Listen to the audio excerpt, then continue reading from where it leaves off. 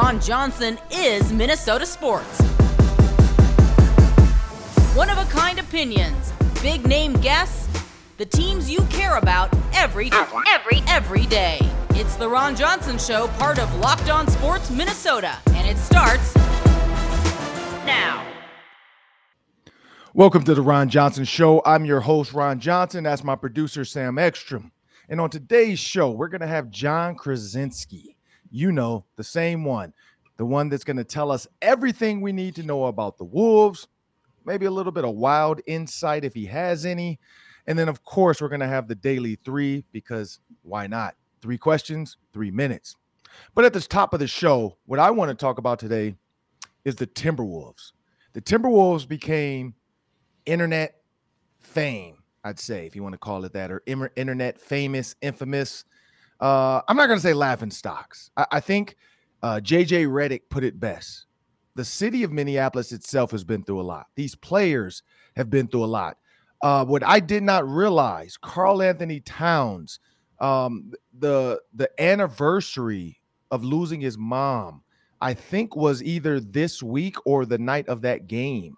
Somebody tweeted that. I did not check to make sure that was correct. But even if it was in the vicinity of this game, that's a lot as well. And I don't think people understand that. I lost my father a couple years ago, and it never really goes away.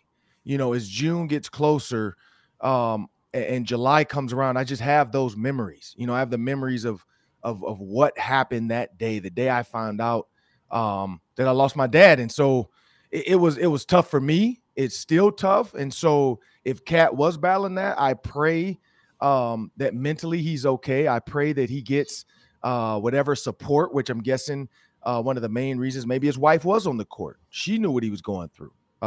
Men are often treated like commodities when it comes to sports and warriors, and they're not thought of as human beings that have other issues outside of the sport you're watching and you want to report on. So there's so much more to this. For Karl Anthony Towns to go down the way he did and not be able to finish the game out because of fouls, I think that was a huge downer to start. I think a lot of people assumed the way the score was going with Karl Anthony Towns out, that they were just preparing to go play the Pelicans. I think that's what, or the Spurs, but we know it's the Pelicans now. So I think a lot of people had all of that in their mind on that bench. And so to overcome it the way they did, for D'Angelo Russell to get hot the way he did, for Pat Beverly to kind of, do the things he did, defensive plays, getting in guys' heads. Paul George went off, but Ann Edwards and D'Angelo Russell with 30 and 29, they were able to keep it together. And so people were saying they treated this like a Super Bowl win, or they treated this like they won the first game in an elimination game of the Final Four or something, or the Sweet 16. I watched the Final Four, and I watched the play-in games for that, the bubble games, or the first 4 in, if they want to call it, or the last 4 in. Those guys celebrate too when they make it to the tournament. When they beat, the 6 in this, or whatever, the 11th seed, they're fighting for the 11th seed. Those guys win. They're excited. They're excited to move on to the next. When guys make it to the Sweet 16, they're excited to make it to the next. And I think even myself, I sat up that night as well, and I was kind of laughing with everybody else. But then I had to think, like, why? Like, it's okay to celebrate the way they did. I think that when you think about everything these guys have been through, the heart, the sweat, the tears, the blood, it's a huge moment. When guys win playoff games in football to go to the next round, they run around and celebrate and run into the locker room and talk about what's up next. Maybe not Tom Brady, because when Tom Brady wins Super Bowls now after winning 7, it becomes second nature to him. Other guys that win Super Bowls, they're splashing champagne, everything. Tom Brady's packing up and getting ready to go drink some tequila, some avocado tequila. Yes. But when you really think about what we just witnessed a bunch of young guys excited about where they are. I mean, you go from 23 wins to 46. I haven't looked that up or gone into to the historical annals of sports history, but that's got to be one of the biggest one-year turnarounds for a team to double their win total and then make it to the playoffs. I mean, 23 wins, and then people were like, oh, I think they can get, 40 or, maybe they'll get 35. They got 46 wins, now 47, because they're not counting the play-in as playoffs. They're counting. I don't know what they're counting it as. I don't know if they're going to count it as regular season. They're going to count it as an asterisk, but it's not playoffs. But they won 46 games, now 47 to become the 7th seed. That's a huge accomplishment. So I'm with them on the celebration. I see nothing wrong with it. Just don't get burned out. I like the fact that D'Angelo Russell said, we're not excited about this. We were supposed to be here. We're supposed to be in the playoffs. I think that's coming back down to earth. The question is posed, who's going to bring this team back down to earth? I think they did it themselves. Pat Beverly's still out there having fun. He's an old dog. When he's healthy, every team he's been on has made the playoffs. So he's just doing what Pat Beverly does, which is get on people's nerves. When you think of D'Angelo Russell, he's ready for the playoffs now. He knows, like, look, I can go. I know I can go. I've been a superstar. Now I have 2 other guys that if I know they're not going, they can trust me. And they also can say, hey, we don't have to force. Like, Cat didn't have to force threes. I think that was the issue. Cat was forcing a lot of those threes because he wants to be called the greatest shooter, big man ever in history. But in my opinion, I'm with it. I think they were fine. Sam, what are your thoughts?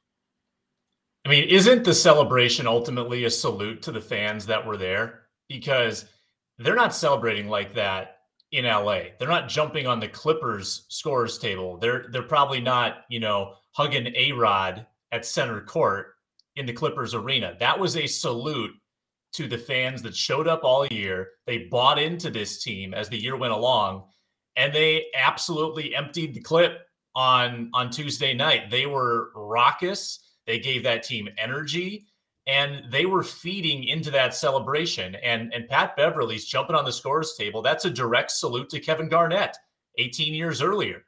He's not doing that on the road. He's doing that because he's in front of the fans that adored him and adored this team. And those fans have been through turmoil for 2 decades. They've had one playoff team in 18 years, and it wasn't even that good. It was an 8 seed, and it had Jimmy Butler, who ended up sort of betraying the team. So they really haven't had a team to grasp onto like this in almost 2 decades. So your celebration is sort of feeding off of what the fans gave you, and they gave you a lot. If no one showed up to that game, if they were sitting on their hands, there would not have been as much cause to celebrate. So that, I think there was an equal reaction to what the fans gave them in that game. I would have been worried if that celebration took place on Friday. Like, if they had lost and had to play Friday, then celebrate like that, then travel to Phoenix, and then play 2 days later, that would have been hard, I think, emotionally to come back from. But they've got 5 days. From Tuesday to Saturday, they get ready for Memphis. I don't think that if they take a day to celebrate and then refocus for 4 days and then play the Grizzlies, I mean, any team, young or old, should be okay with that kind of turnaround. Yeah, and I think that's going to be the key is they're a young team, but the good thing is they're playing another young team. When you look at the inexperience of the Grizzlies, you look at Ja Morant not playing the entire season due to injury. Or soreness, whatever you want to call it, but injury. The second half of the year. I think he played early on, I think. Yeah, he did. He played 57 games. Yeah. But when you look at Ja Morant being out and the team doing well with him out, chemistry is huge, especially in the playoffs, and your mind can get thrown off. Like, if you mentally are not where you think you should be, that's the good thing about the Timberwolves. They had to come back twice in this game, and so they know they can do it with or without Cat, with Cat, hopefully. But we're going to get more of that information when we come back on the Ron Johnson Show as John Krasinski.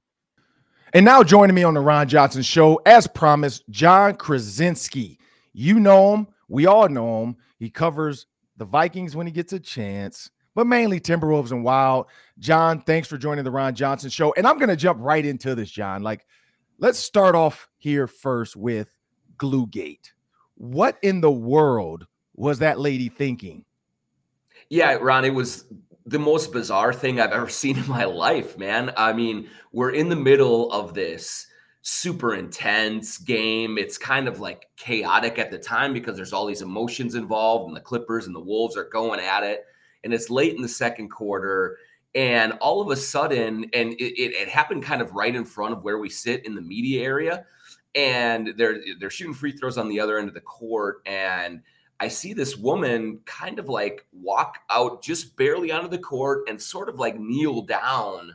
And no one really knew what was going on at the time. I thought, Ron, that somehow, some way she had like fallen and hurt herself because she was really kind of crumpled up in this weird position. And you could see like everyone's looking around like, what is happening? And the security come onto the court, a couple of players go to check on her. Mm-hmm. And then it becomes kind of clear that she's glued her hand to the court as some sort of a protest about the treatment of animals on a Glenn Taylor farm in Iowa or something like this. And it was just so weird. And she clearly thought she was going to be there for a long time. And they just grabbed her, pulled her hand off the court, and escorted her out of there. But no one really kind of knew for about a good 5 or 10 minutes. And like, then you're starting to put things together. You read what her shirt says and all this. And, but yeah, it really like, it changed the whole atmosphere in the building for a good 5 or 6 minutes there. And I honestly think that helped the Wolves. It just gave them a chance to catch their breath and calm down. And they got back into the game. So she wanted to mess things up for Glenn Taylor. She ended up helping him for a while. Thank you. I said that. Like the minute she did it, after they start coming back, I tweeted that. I'm like, this lady might have just helped them come back in the second, because I've looked at this series now 6 games, but 5 games prior, the 5 games prior to this playing game, they had every team that was up in the first half won the game, except for the one time where the Clippers found a way to come back from a 10-point deficit and win. So the Clippers had the edge 2-3. And I said, whoever wins the first half is going to win this game. So when I turned on the game, I was nervous because when I turned it on, they were down. So as soon as I got home, turned it on as quick as I could, they were down. And so I was nervous because I'm like, they're down. And if they lose in the first half, it's only happened one time out of the 5 that they've been able, the opposing team has been able to come back. So yeah, I think she completely helped out. I think, I don't think she thought it through. Like she should have put glue in her hand first and let it kind of dry like Gorilla Glue and then go to the court for the last minute stick, because she wasn't serious. I felt like it was a tantrum of a kid that throws a tantrum, but really doesn't want to do anything bad. Like kids know, like if a kid really wanted to do something bad, they could break a window, they could throw glasses.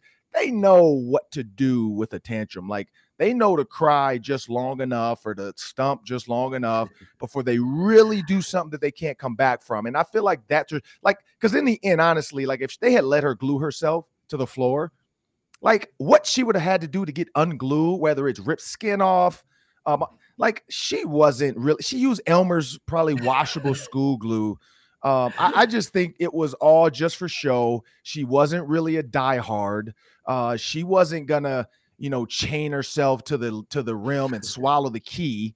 That's we really are all about this life. Like if you chain yourself to the back to the the stanchion and swallow the key to the point where they have to go call somebody to get the jaws of life in, and all of a sudden the Minneapolis Fire Department has to show up to cut her out. Like then I'm like, okay, this lady's about this life. The Elmer's glue, I just think she was trying to help Pat Bev out. She's a Pat Bev fan. You even saw him have a conversation with her. Like, I told you, it worked. It worked. Thanks. Like, you gave us an extra time out. So, honestly, I'm looking forward to teams across the country or fans when their team is down now and refs aren't giving them calls to realize, like, I got to do something. Like, I got to run on the court butt naked. I gotta do something. But let's go a step further. Lavelle E. Neal, he tweeted that the Timberwolves are jokes. Basically, he was in agreement with Shaq and Barkley's and their laughs and Kenny Smith about the Timberwolves celebration. After you think about the fact that this was potentially Karl Anthony Towns' anniversary of losing his mom, you look at the way he fouled out, you look at the game he played, you look at the way Pat Beverly, D'Angelo Russell, and Edwards had to step up. And they went from 23 wins to 46 wins. They doubled their win total to make it to the playoffs. Are you for the celebration? Or are you against it as well? Where do you fall?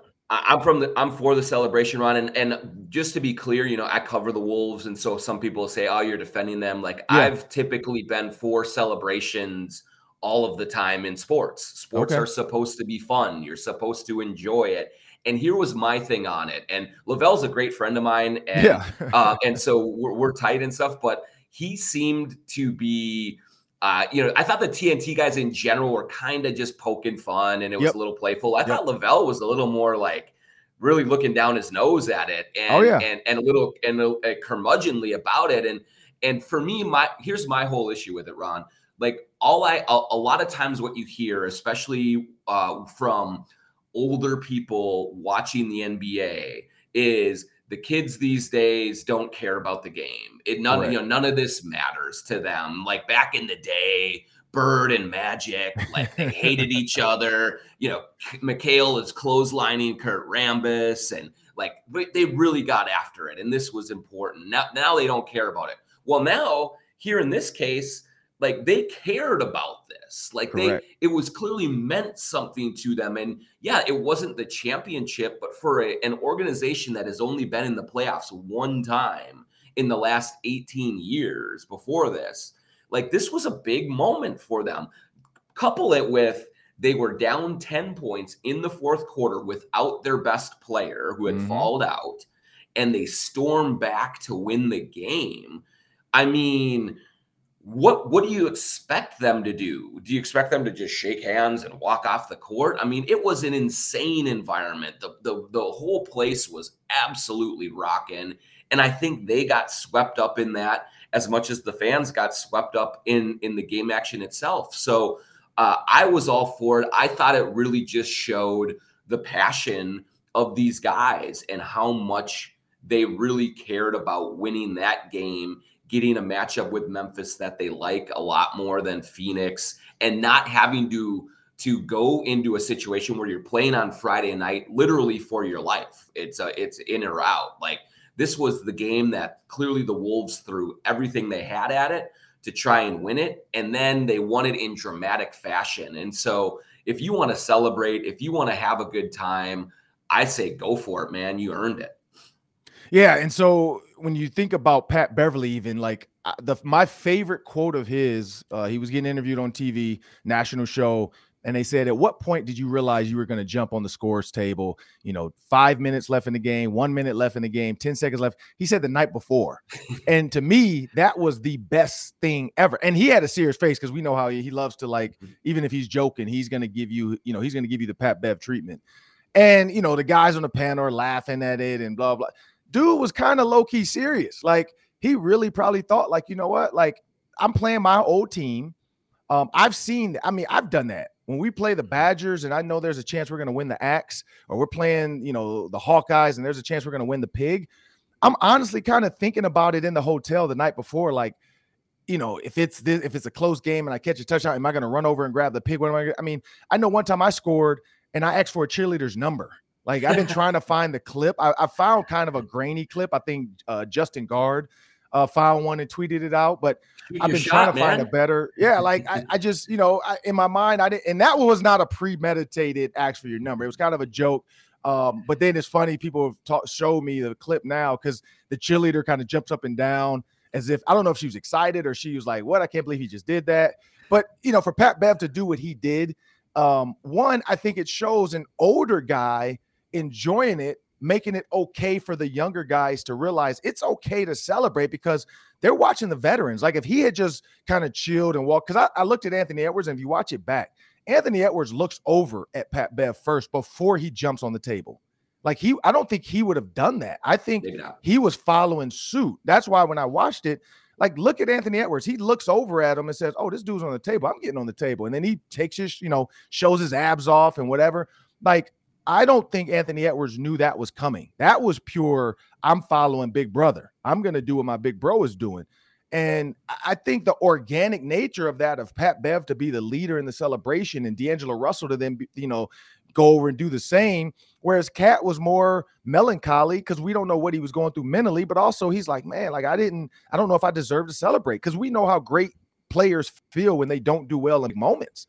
Like, I think he feels like he let his team down, and I hope that lights a fire. But in my opinion, the 6th seed was not the place you wanted to be. The 7th, even though it is a play-in spot, the 7th is where you want to be with the Grizzlies. Last one, what do you think of this Grizzlies team, and do you think the Timberwolves can get it done in 6?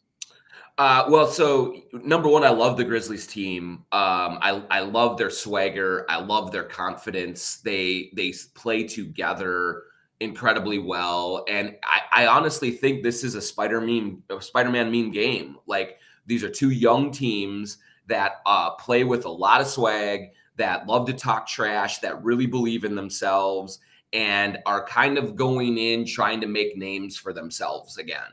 And so I think it's going to be an unbelievable series. The way that they match up with each other is great. And yeah, I think that, the Wolves for sure wanted the Grizzlies, not the Suns, in this, because they believe that they have a chance. The way that the series went this year, it was 2-2. There was two really tight games. They won one game by 43 points. I think Karl-Anthony Towns always plays better against the Grizzlies, against Steven Adams, against Jaren Jackson Jr. So I do not anticipate that he will have the kind of game that he did against the Clippers. I think he's going to play really well. And yes, I do believe that the Timberwolves can win this series. This is a game. This is a one that they are going to go into, and it's not like facing a team like Phoenix, who was in the finals last year, who has Chris Paul, Devin Booker, guys who have been through the wars, Jay Crowder. The Grizzlies, for the most part, are very new to this, just like the Wolves are. And so there's not a real advantage for the Grizzlies in terms of playoff experience, in terms of like knowing what that stage feels like. I mean, they were there last year for a minute, but they were bounced quickly. And so that's going to be a good thing for the Wolves. I also just think that the way that the Grizzlies play offensively plays a little bit more into the Wolves' hands from a defensive standpoint. And so, yeah, I think that this is a series that can go 6 or 7 games, that the Wolves absolutely are going to go in expecting that they can win. And I think that there's a really good chance that they will win it. Well, there you heard it from John Krasinski himself. The Timberwolves, the line right now is plus 250. I'd say put your money on the Wolves if I'm a betting man on betonline.com. Feel free to do it. Thank you, John Krasinski, for joining me on the Ron Johnson Show. Up next, the Daily 3. That's 3 questions, 3 minutes, and we'll be back after this. And now it's the Daily 3. That's 3 questions, 3 minutes. Take it away, Sam.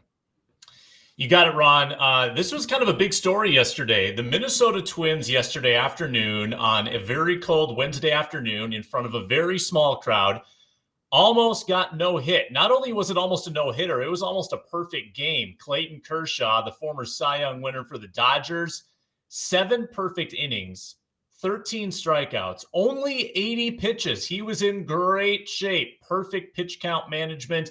One of the best chances I would have ever seen for a pitcher to throw a perfect game, and they pulled him. They pulled him because he was injured last year. It was his first start of the year on a pitch count of sorts. Is pitch count management, Ron, out of control if teams are pulling pitchers when a perfect game is on the line? No. There's the thing about sports, man. It's especially early in baseball. We're talking baseball. This is early. We got over 150 games. I think pitchers are going to pitch. A guy like Kershaw is going to, they're going to try to get everything they can out of him. So you're looking at a 20, win possible type of pitcher. I mean, they're trying to get him to get the most out of him. You got a Dodgers team that have recently won a championship, so they know what it feels like and what it takes to win. In their mind, and Kershaw, of course, in the interview, he says all the right things, team first, blah, blah, blah. The thought behind it is, like you said, he has been injured. You don't want to go through that again. When you think about the perfect game, yes, okay, that's something that will live in history. But let's be honest. If you think about the 24 times it has happened, you're not really going to go back and remember all 24 times. You're not going to remember the pitchers that did it. You're not going to remember especially if they did it against the Twins on a 7-0 blowout, probably even more, who knows? I mean, who knows where it would have went, but on a 7-0 win, I don't think that's something that, when I'm 60, I'm going to look back like, man, remember that time, Kershaw threw a no-hitter against the Twins? No, because it didn't matter. Now, if it's in the playoffs or later in the season and they're doing it to clinch, this is game, 140. I get it. But this early in the season, you don't want to do that and possibly hurt him this early and then ruin your chances for a chance to win the World Series. Like everybody thinks they're contenders in baseball because everybody is. It's all about who gets the bats hot first, and who can sustain it. Who kind of has the chemistry early to make some of these double plays, and some of the catcher shortstop relationship, the outfielders talking, infielder versus outfielder, pitcher catcher, all these relationships. Who's watching the most film or pays attention to who's at bat, all the little things that are going to matter. That's what baseball is about. And then when you think about the fact that baseball, it sometimes can become one of those unwritten rule games, where it gets boring and it gets this, like, you want the superstars to go down the stretch so people are still watching. The minute superstars start going down and these games don't have anything in it, it's about the pitcher. Like, whoever has the best pitcher down the stretch is going to be the better team and have the best chance to win, a World Series. And I think that's what the Dodgers are thinking this early on. Again, why risk it for a small piece of history that a lot of people really won't remember, besides like true baseball historians who will talk about it? He'll get his 15 minutes of fame as far as just the news cycles talking about it over and over. He's going to get the fame now anyway. The fact that they pulled him is still sensational. I think even more fact, because we're going to keep talking. If he threw it, it'd be like, oh, he threw a no-hitter. Let's talk about it. Let's be about it. Boom, done. No, he actually kept it going. So in my opinion, no, I think that was the right move. Yeah, at least with Kershaw, he's got plenty of accolades and plenty of memories in his career where I think he's going to be okay. If this was some minor league call-up who was doing the one good thing that he might ever do in his career and had that taken away, that might be a little different. But I think Kershaw has bigger fish to fry, and he's won World Series. He's obviously he's got a lot of hardware back at home, so I think that he'll survive this. You mentioned it in the interview with John. The Grizzlies are minus 330 favorites to win the series over the Timberwolves. So for the novices, you got to front $330 to win 100. Timberwolves are plus 250. You pay 100 and you get 250. So they're almost 3-1 underdogs. Where would your money go, Ron Johnson? Well, I'm going to put $1 down to win $25 on the Timberwolves. No, it's not the minimum. I think the minimum is $100. But when you think about some of the props in this, I know it's going to be out there, the Timberwolves win in 6, Timberwolves can win in 5, Grizzlies win in 4. I'm guessing those are the props that might be out there. I would kind of hit heavy on the Timberwolves win in 6, but I'm also going to go overall Timberwolves win plus 250. Give me my money. Like, if I put 100 down, give me my 250. And so when you think about that, when you think about what possibly can go wrong, well, I think we saw it. Cat not showing up. And we saw D'Angelo Russell and Ant Edwards can do it. The biggest difference is you look at Ja Morant.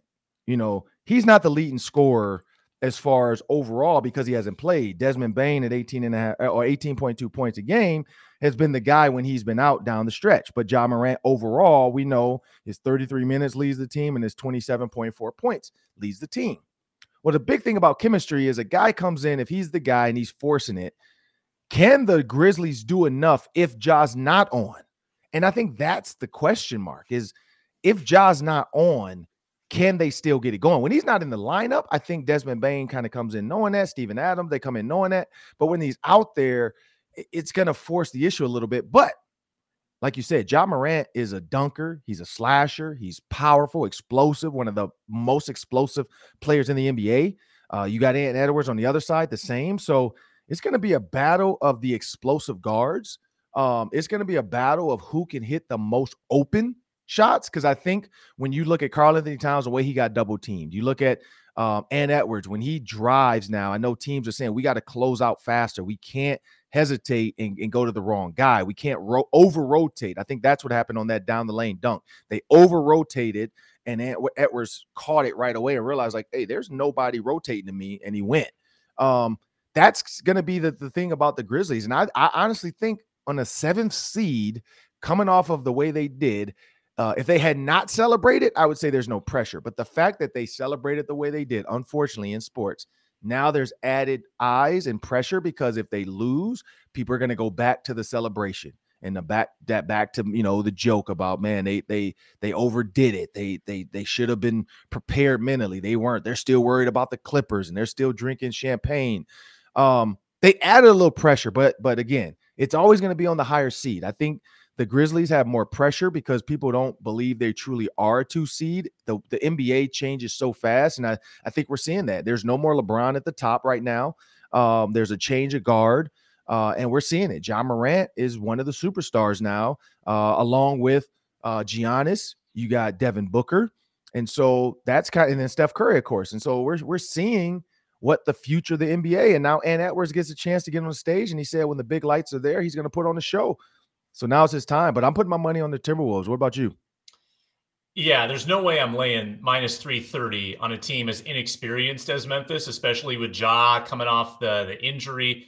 I absolutely would lay money on the Wolves. My worry is offensive glass. Memphis cleans up offensive rebounding, number 1 in the league. And I worry about the Wolves at the rim. I mean, they really struggled against the Clippers when they were met at the rim. And the Grizzlies are number 1 in blocks in the NBA. They're going to have a rim presence. They're big. They're physical. The Wolves are going to have to match their physicality for sure. Next topic. Justin Jefferson said on Tuesday that Kevin O'Connell is already showing him ways that he can get him open, like Cooper Kupp in LA. So, Ron, can Justin Jefferson put up the Cooper Kupp type numbers next year with the Vikings? Yes.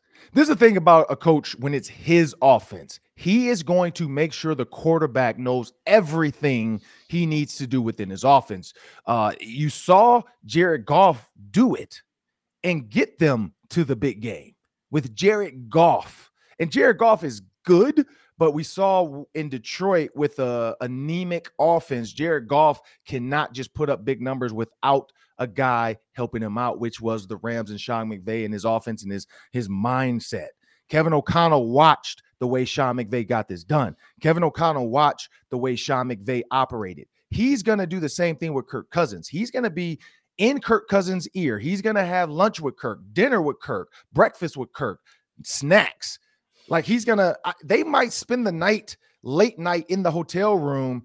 One of those, it might be a report from somebody. Oh, there was a report Kevin O'Connell was coming out of Kirk Cousins' room at 1 a.m. Like Kevin O'Connell is going to do everything he needs to do to make sure Kirk Cousins feels loved, feels appreciated, feels taken care of. I look at the commercial with Matt Stafford, and he's talking about trading in his cell phone. And when he says it, it's a joke, but he's like, oh, so I can trade my phone in that I've had for 12 years, even though I loved it and it was great for me, but I can get a brand new phone and get more out of it.